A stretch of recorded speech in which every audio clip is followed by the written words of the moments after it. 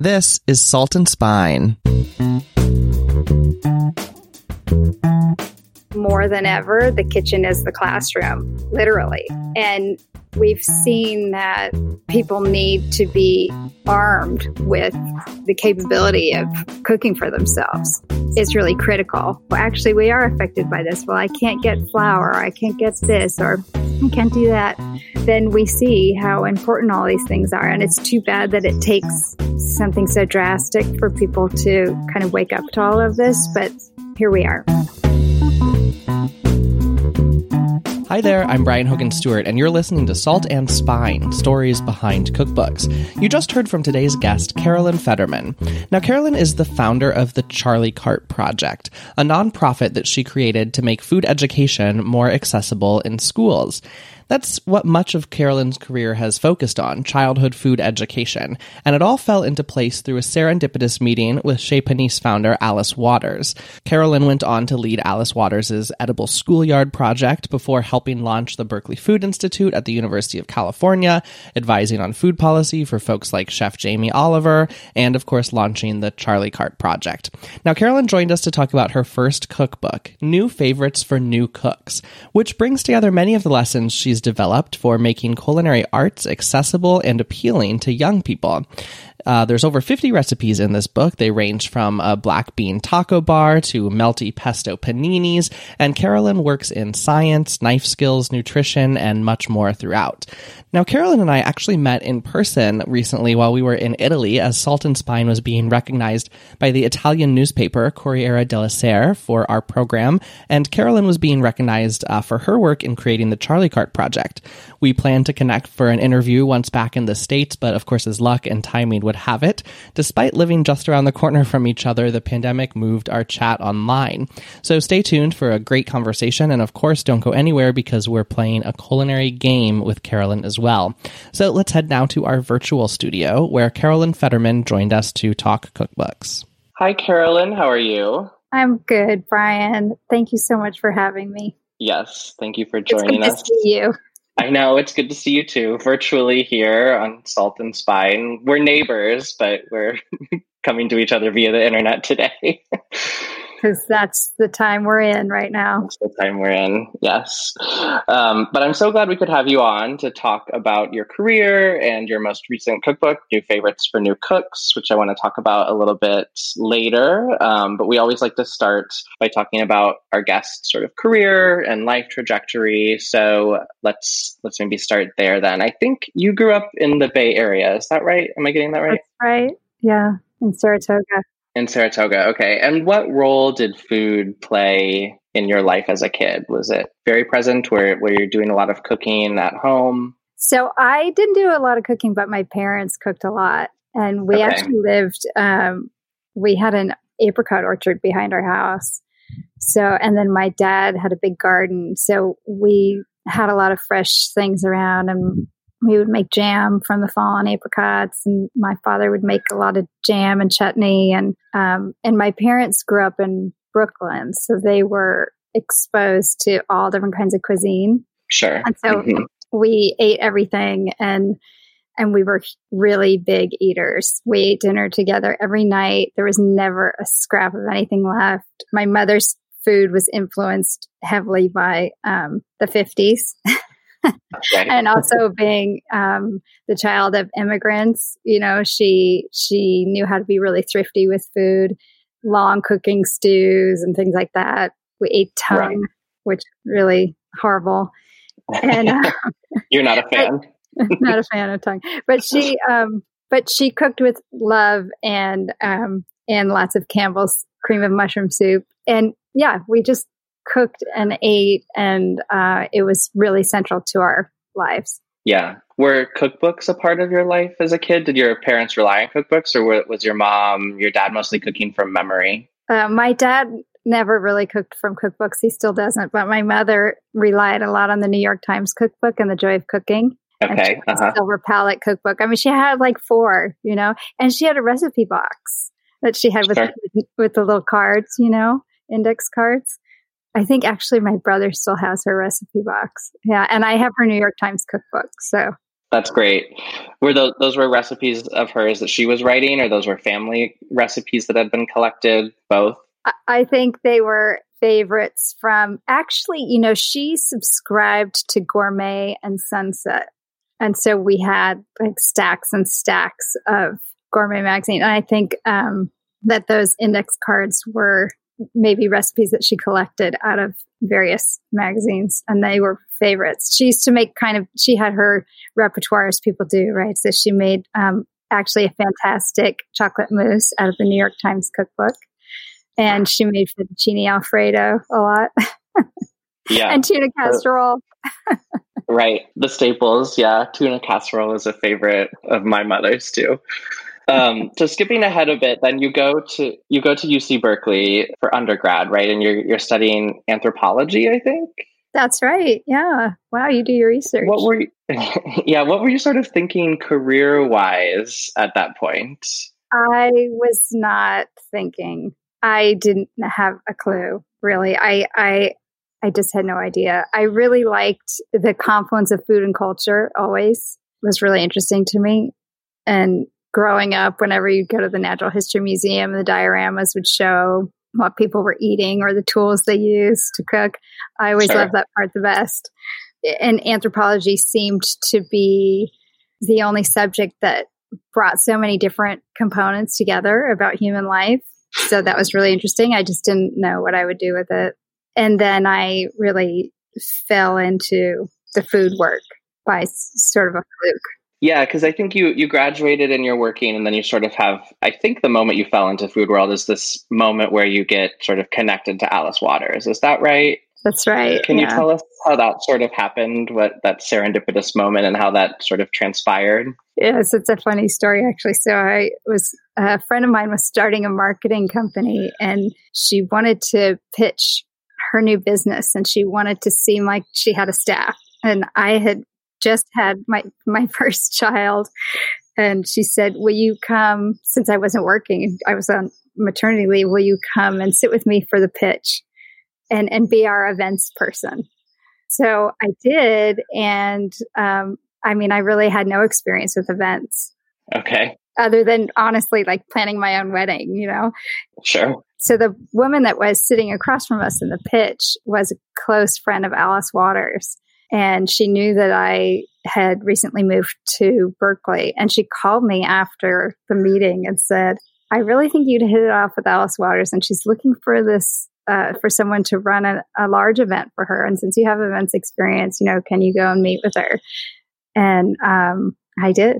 And Alice and I had this really funny meeting where, she had this binder she was showing me about this party she wanted to have. And she opened the rings of the binder, and all the papers were in those slip covers. They're really slippery, so they went all over the room. And she was kind of trying to gather them together. And I said, why don't you just tell me about the party, and I'll take care of these papers, while you talk. And that was just exactly our relationship for the next 20 years, Yeah. Yeah. Yeah. And so you go, you plan the party, right? And then you go on to start. Yeah, it was the 30th anniversary of Chez Panisse Restaurant. Yeah. And so I was just immersed in organic food culture, and it was just a crash course in learning everything that was going on in organic food, farmers markets, and the history of the restaurant. There were 200 Chez Panisse alumni that I had to coordinate with. So I got to know everything and everyone about that restaurant and the network of farms and everything that Alice has created. Yeah. And that sort of then led into this job working at the Chez Panisse Foundation. Is that right? That's right. Yeah. And so at that point, you sort of start working for the Chez Panisse Foundation and thinking probably, I would imagine, more about our food systems and thinking maybe about food differently and sort of about the work and the mission that Alice had sort of created with the Chez Panisse Foundation. Were there lessons that you sort of learned from those early days of sort of working under the Chez Panisse umbrella, and particularly the Chez Panisse Foundation umbrella? Absolutely.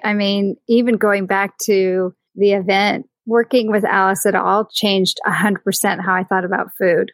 Even though I had been interested in food, and I got the connection between culture and food, and I understood how important that was, I I learned from Alice the value of knowing where your food comes from, of treating the farmers and everyone along the food chain with respect, paying what food is really worth, really voting with your dollars when you buy food, food waste. I mean, I just learned about all of that from her. And I started eating organic food immediately. I mean, she just convinced me completely. And she also exposed me to a lot of information. It wasn't just Alice talking about these things in the inspirational way that she does, but providing me with materials to read and films to watch and people to talk to so that I could really learn about what's going on and see it through the eyes of the restaurant as well.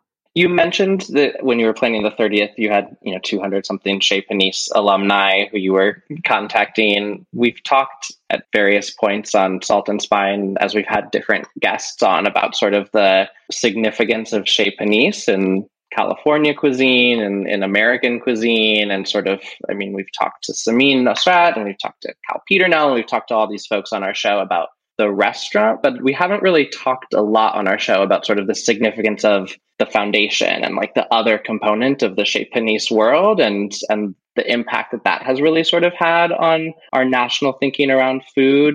Can you talk a little bit about the role that you think that sort of side of Chez Panisse has played, since we've spent so much time maybe in the past talking about the restaurant? Obviously they're connected, right? Absolutely. Yeah, no, that's such a great question. Thank you for that question. I think people really have no idea how much influence Alice has had worldwide on food education. So firstly, a lot of people don't realize that she's regularly hosting heads of state, Surgeon General. I mean, you name it, they have been through the Edible Schoolyard. So when I was there, we used to host about 2,000 visitors a year. And that's at the foundation, right? That's not the restaurant. That's just like her foundation work. That's not the restaurant. So that's the Edible Schoolyard garden and kitchen, which is on the campus of a public middle school in Berkeley. And that's the sort of flagship program that the Chez Panisse Foundation supported and ran.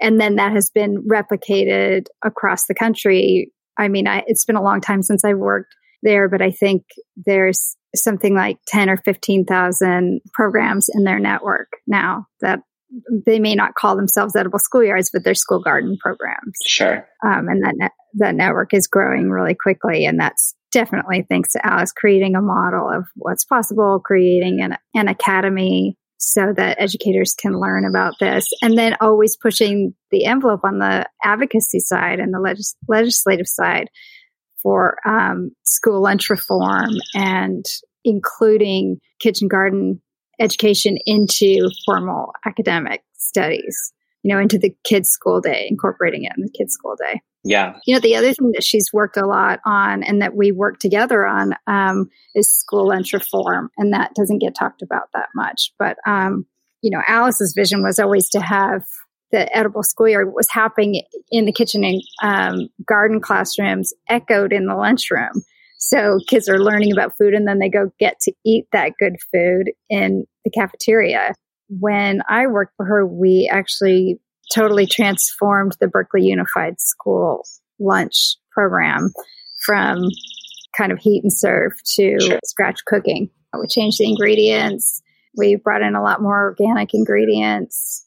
And then we published studies about that, evaluations that showed that kids who were getting a lot of exposure with the new school lunch and the kitchen garden program were even drinking less soda. Right. So it really had a huge impact. Yeah. And then also, raising my kids in Berkeley, I've seen the impact. I mean, you can see the impact on the city of Berkeley. It wasn't always such a foodie place. Sure. Right. Yeah. Yeah. And at some point, I imagine you start to become more personally interested. Obviously, you mentioned raising your kids in Berkeley, but you sort of are working on Edible Schoolyard, you're working on Chez Panisse Foundation, you start to work on other programs sort of related to childhood education around food and nutrition. And then I want to skip ahead maybe, because then you eventually, I'm not sure exactly the timing here, but create this organization, Charlie Cart organization, right?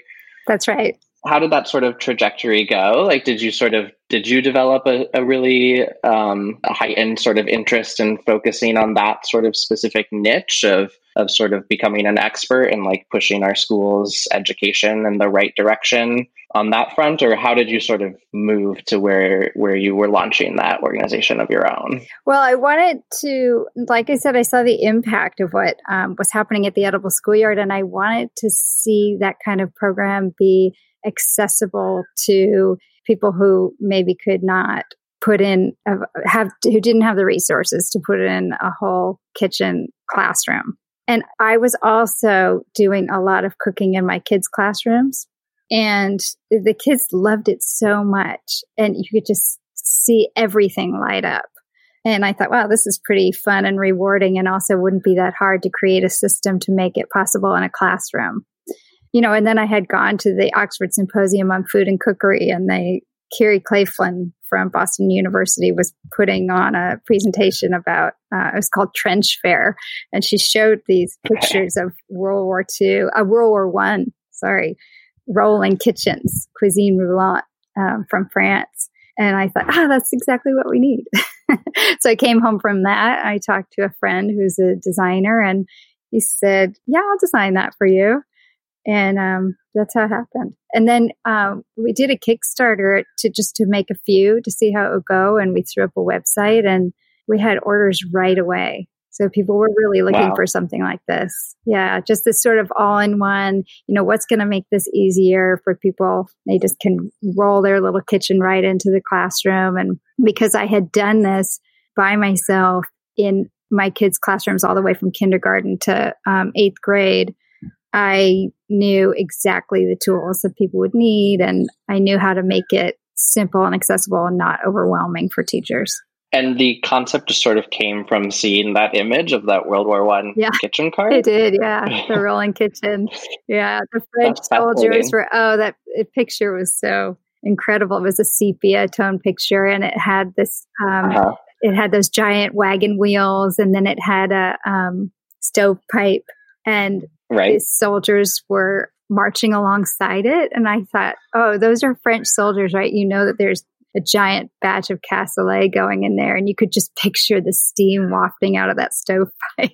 And then I came home and I did some research, and I found out that the chuck wagon actually preceded that cuisine roulante.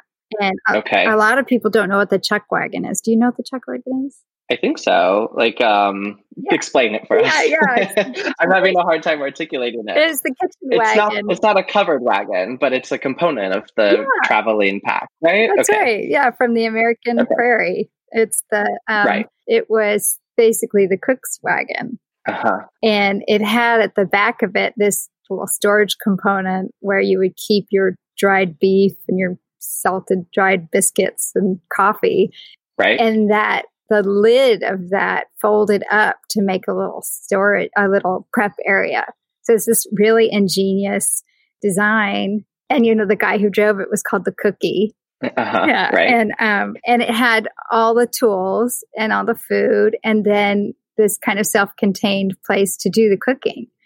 And so when we designed the Charlie cart, we used the ideas from the chuck wagon. And the name comes from that as well. So the chuck wagon is supposed to be the great-great-grandchild. I mean, the Charlie cart is supposed to be the great-great-grandchild of the chuck wagon. I love that. That's awesome. Yeah. So can you tell us more about what a Charlie cart is then? If you have one and wheel it into a classroom, what do you get? So you get 172 pieces of equipment, and it's very basic.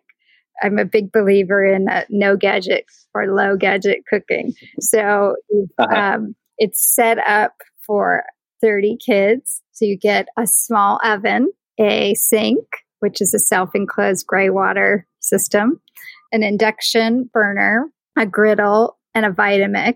And those are the appliances. And so you get cutting mats, brightly colored cutting mats, different types of knives, graters, whisks, mortar and pestle, single most important cooking invention ever. Yeah, just the basics. Can you elaborate on both the knives and the mortar and pestle comments? Because I'm intrigued by both of those.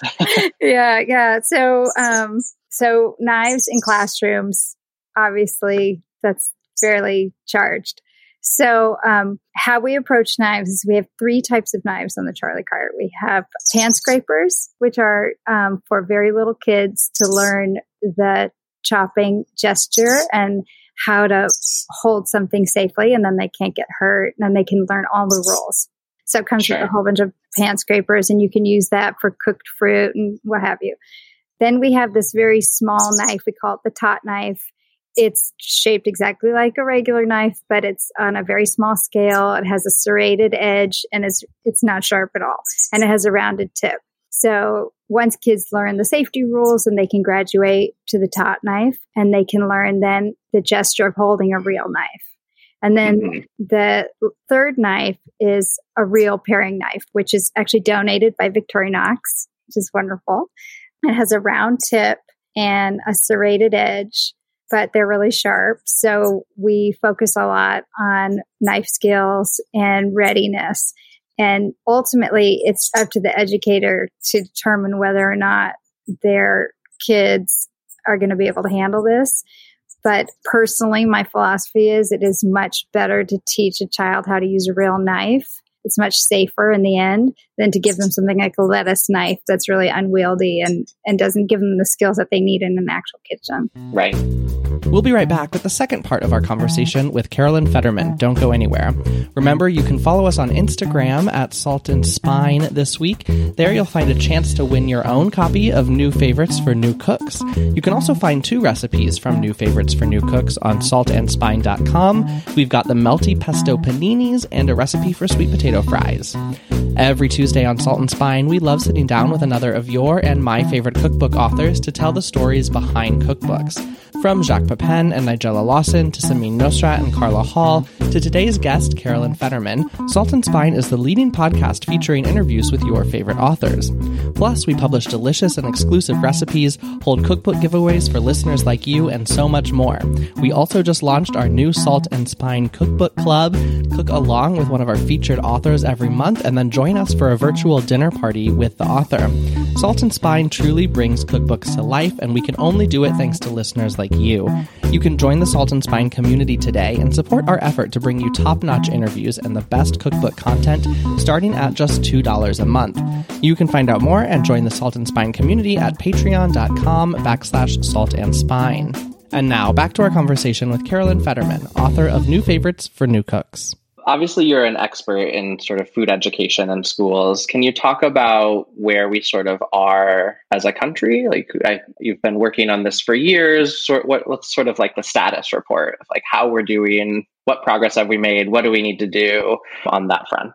Well, we were on a really great upward trajectory, right? Food education was ready to go mainstream, and it had been much more widely adopted and accepted and valued. Now, with the pandemic, things will have to change. I think that what will have to change will be the delivery mechanism. But I think that now, more than ever, the kitchen is the classroom, literally. Mm-hmm. Yeah. And we've seen that people need to be armed with the capability of cooking for themselves. It's really critical. Right. And so many pieces of the food system had been kind of undercover that are now being exposed by the pandemic, and seeing the problems in the food system and understanding. I think it's so easy for people to ignore problems when they don't directly affect them. Right. And now we're seeing, oh, actually, we are affected by this. Well, I can't get flour, or I can't get this, or I can't do that. Then we see how important all these things are. And it's too bad that it takes something so drastic for people to kind of wake up to all of this. But here we are. So I think that if anything, food education is going to be more important than ever, and will be valued differently. But like I said, the delivery mechanism will have to change. I don't know how people are going to feel about hands-on cooking with groups of kids. And so we have to really come together to think about what's going to work. I mean, hands-on education is the most effective for sure. So if we can't do that, we're going to have to look at what we can do. What are the new opportunities? Right. Well, I think one thing we can do is cook at home and use cookbooks, which leads me to New Favorites for New Cooks, which is the title of your cookbook. Can you talk about when you decided you would write a cookbook and what that sort of process looked like that you would write a cookbook that focused on kid-friendly but delicious recipes? Well, I always wanted to write a cookbook that integrated science lessons, because that's such an easy win for parents and kids and educators. Sure. And then that just got sidelined. And when I started Charlie Cart, I wrote a curriculum for Charlie Cart. So there's a K-5 curriculum that comes with the cart and uses only the tools that are on the cart. Those recipes and lesson plans were tested over and over again by kids. And I saw kids in the classroom cook those things. And so I knew I had a lot of information personally about how kids reacted to certain things. What's hard for a kid, what do they see as a challenge, and what really turns their cranks, Yeah. And I thought that I could take the curriculum binder and bring it to a publisher and they could just turn it into a book. Yeah. Sounds easy. I thought it was going to be so easy. I spent so much time writing the curriculum, and it was, vetted and proofed by, educators and cookbook authors and cookbook editors and proofreaders. Anyway, it was not that easy. But I took it to 10 Speed, to Jenny Waffner at 10 Speed, and she said, great, let's do it. Let's turn it into a book. And I thought it would be really fun for people to be able to do those recipes at home because they were kid tested. And so we didn't turn the curriculum into a book because that's not how it works. Right. But we did use a lot of the research and a lot of the kind of foundation of the recipes from the curriculum. So that's kind of how it came about. Yeah. And you talked about the process of kids having tested lots of these recipes over time and some of the takeaways. Were there things that surprised you that were flops or were total successes? Oh, yeah. I mean, the kids are so great with their feedback. They're so enthusiastic and just honest, and right? Honest. Yes, and honest. So, yes, there were so many things. I mean, from things like, well, do you keep the lid on the pot? Like questions like that for people who cook. And I think this is another thing that I really learned working with chefs on the Charlie Cart project is that so much, you have so much information in your head about cooking that it can be really difficult to convey that to another person because you skip steps because to you they're really obvious, right? So I really learned about slowing down and actually thinking through every single tiny detail and making sure to articulate every little piece. That was important. That's the kind of question and comment that came up a lot with kids. And also that, if I think something is simple, then I would have to dial it back 10 times to make it simple for a kid. I was like, oh, this is a no-brainer, but actually, no. So the recipes had to be made simple. Yeah. Maybe the lesson is that kids are the best recipe testers and they should recipe test every cookbook because they are so attentive to those missing steps that might be because of assumptions we make that people know how to do certain things in the kitchen. Oh, 100%. I mean, how many times have you read a cookbook that you may love the cookbook, but you think, wait a second. Yeah. Or sometimes I'll go through a recipe and I'll think, well, they don't say to do blah, blah, blah, but I'm going to do that because I know as an experienced cook that that's going to work better. Sure. Right. And, totally. and kids, kids who haven't been cooking for years and years just can't fill in those gaps, But the great thing about getting them in the kitchen right now during quarantine is that they can learn all of those things, right? For folks that have the luxury to be trying a bunch of new recipes right now, this is an amazing time to teach kids to cook. Yeah. Are there particular lessons you have for parents? Like if someone were to call you tomorrow and say, we're in quarantine, I want to teach my kids more kitchen skills. What are the big takeaways that you would offer? Yeah, for sure. I mean, for young kids, I think pancakes is such an easy win. And I know I've heard a lot of chefs say that, right? Because they can measure, they can mix, it's instant gratification.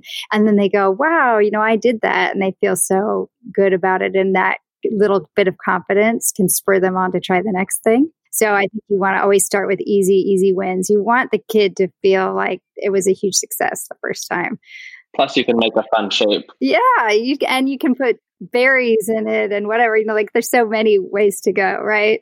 Right. And then I think a really important thing. So more than skills, I focus on outcome. Because they're going to get the skills along the way. So I think the really important thing is to focus on a win. So things that are revelatory, that's really important. That they think either, wow, I had no idea I could make this myself. Something like granola, tortillas, flatbread, hummus, almond milk, like things that are sort of pantry staples, but people don't realize how easy they are to make. Or things that are revelatory in taste, like roasted cauliflower, right? A lot of kids think that they hate brassica, right? But if you roast cauliflower with salt, maybe some chili flakes for kids who like spicy, I have never met a kid that doesn't devour roasted cauliflower. So things like that. And I think, if you focus on having the child enjoy themselves and enjoy the process, then all of the skills just come. And then they gain that confidence to be more curious. Sure. So we're a show on cookbooks, obviously. I'm wondering if there are cookbooks or cookbook authors that have been particularly influential to you, either personally or over the course of your career, or even as you were sort of thinking about writing your cookbook. Yes, definitely. So David Tanis, I cooked my way through his first cookbook at a time when I was having kind of a hard time and my kids were young and we just cooked everything. And they got really into it. They got really into the food. They got really into learning how to make different things. And we had these beautiful meals every night. And I think his food is just magical. It's just magical. He really talks you through how to make something. He uses a lot of basic ingredients that are easy to find. And his recipes are just foolproof. So David Tanis, definitely. And then I spent a lot of time reading Harold McGee's books. Mm-hmm. Sure. Just for the curiosity of it and really understanding what's going on underneath the cooking, like what's happening. Right. And that obviously can help you really become a better cook. And then the Canal House cookbooks. Yeah. Are you familiar with those? Yeah. I am. Yeah. They're just so beautiful and everything is just like, oh God, you just want to eat it, right? The pictures are amazing and the food is simple and straightforward and kind of unfussy, I thought if I could make my cookbook look like the Canal House cookbooks when they used to publish those quarterly paperback ones, the subscription books, if I could make it look like that, that would be such a success. So yeah, that's great. Those are great selections.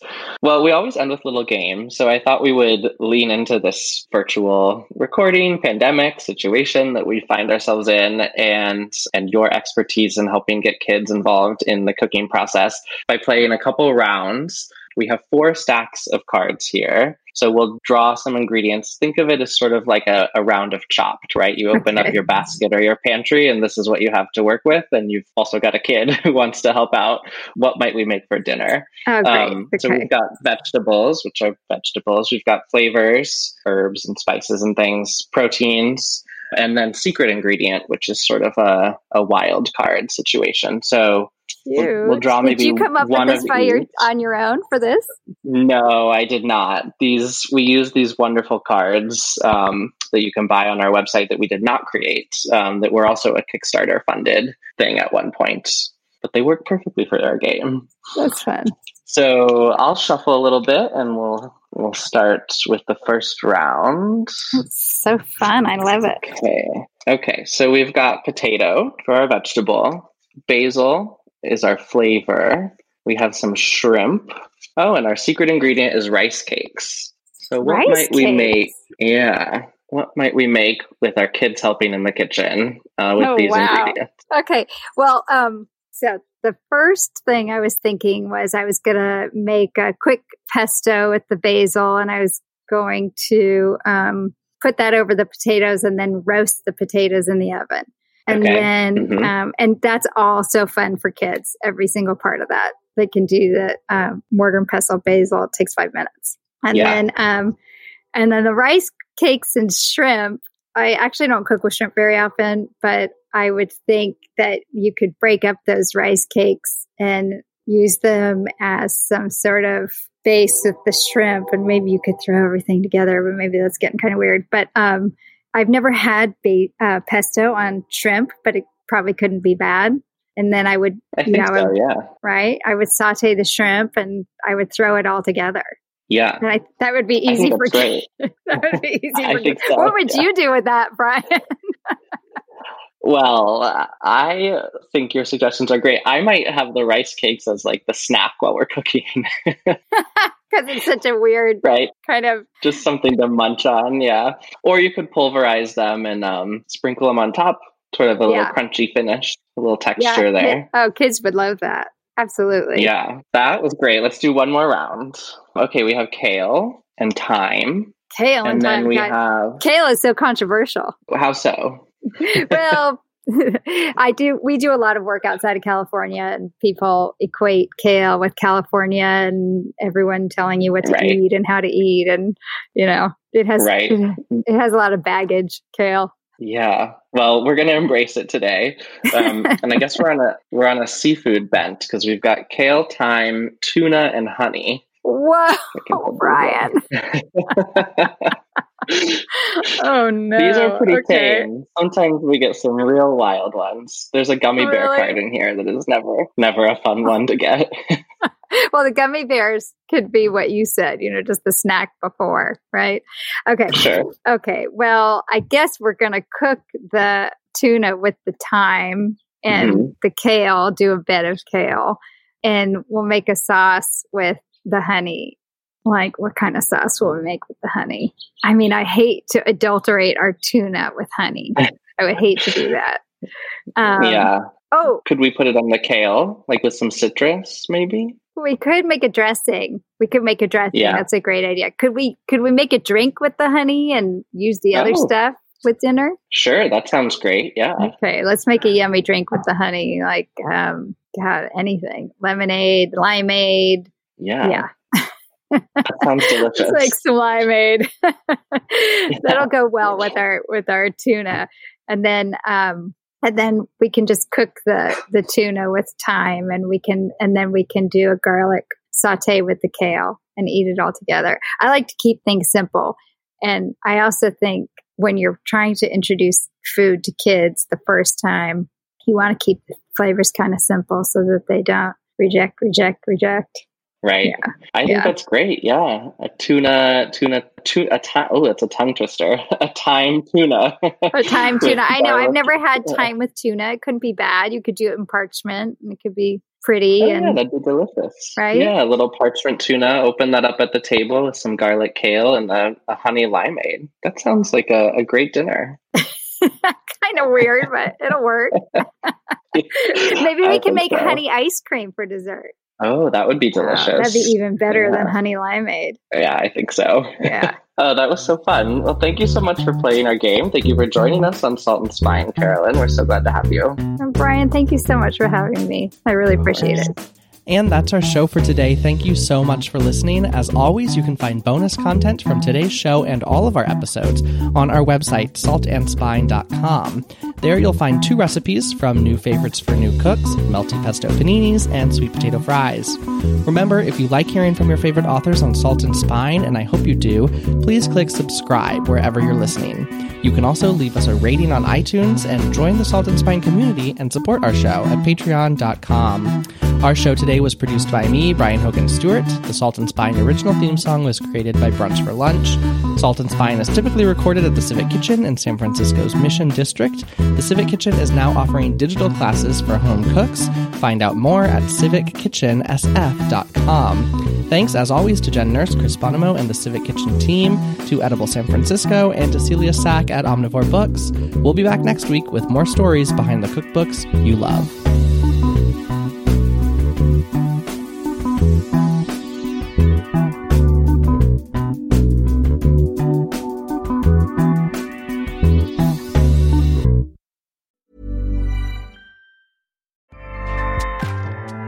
Acast powers the world's best podcasts. Here's a show that we recommend. Hey, I'm Kim Holderness. And I'm Ben Holderness. We host the Holderness Family Podcast every Tuesday. You may know us from the silly videos that we make online. Or a book about marriage called Everybody Fights. Or as winners of season 33 of The Amazing Race. Still can't believe that happened. Listen, we do a lot of stuff, but our podcast is our most favorite thing. Yeah, because every week we get to sit down face to face, talk to each other about marriage, family, mental health, or just anything that we want to know more about. Sometimes we have expert interviews, sometimes it's just us, but our goal is to bring some joy and laughter into your life every week. Our other goal is that maybe you will learn something as well. Right. So search the Holderness Family Podcast and check out our most recent episodes. We have one about staying organized with creators of the Home Edit. And one about being diagnosed with ADHD as an adult. We hope you'll join us. Acast helps creators launch, grow, and monetize their podcasts everywhere. Acast.com.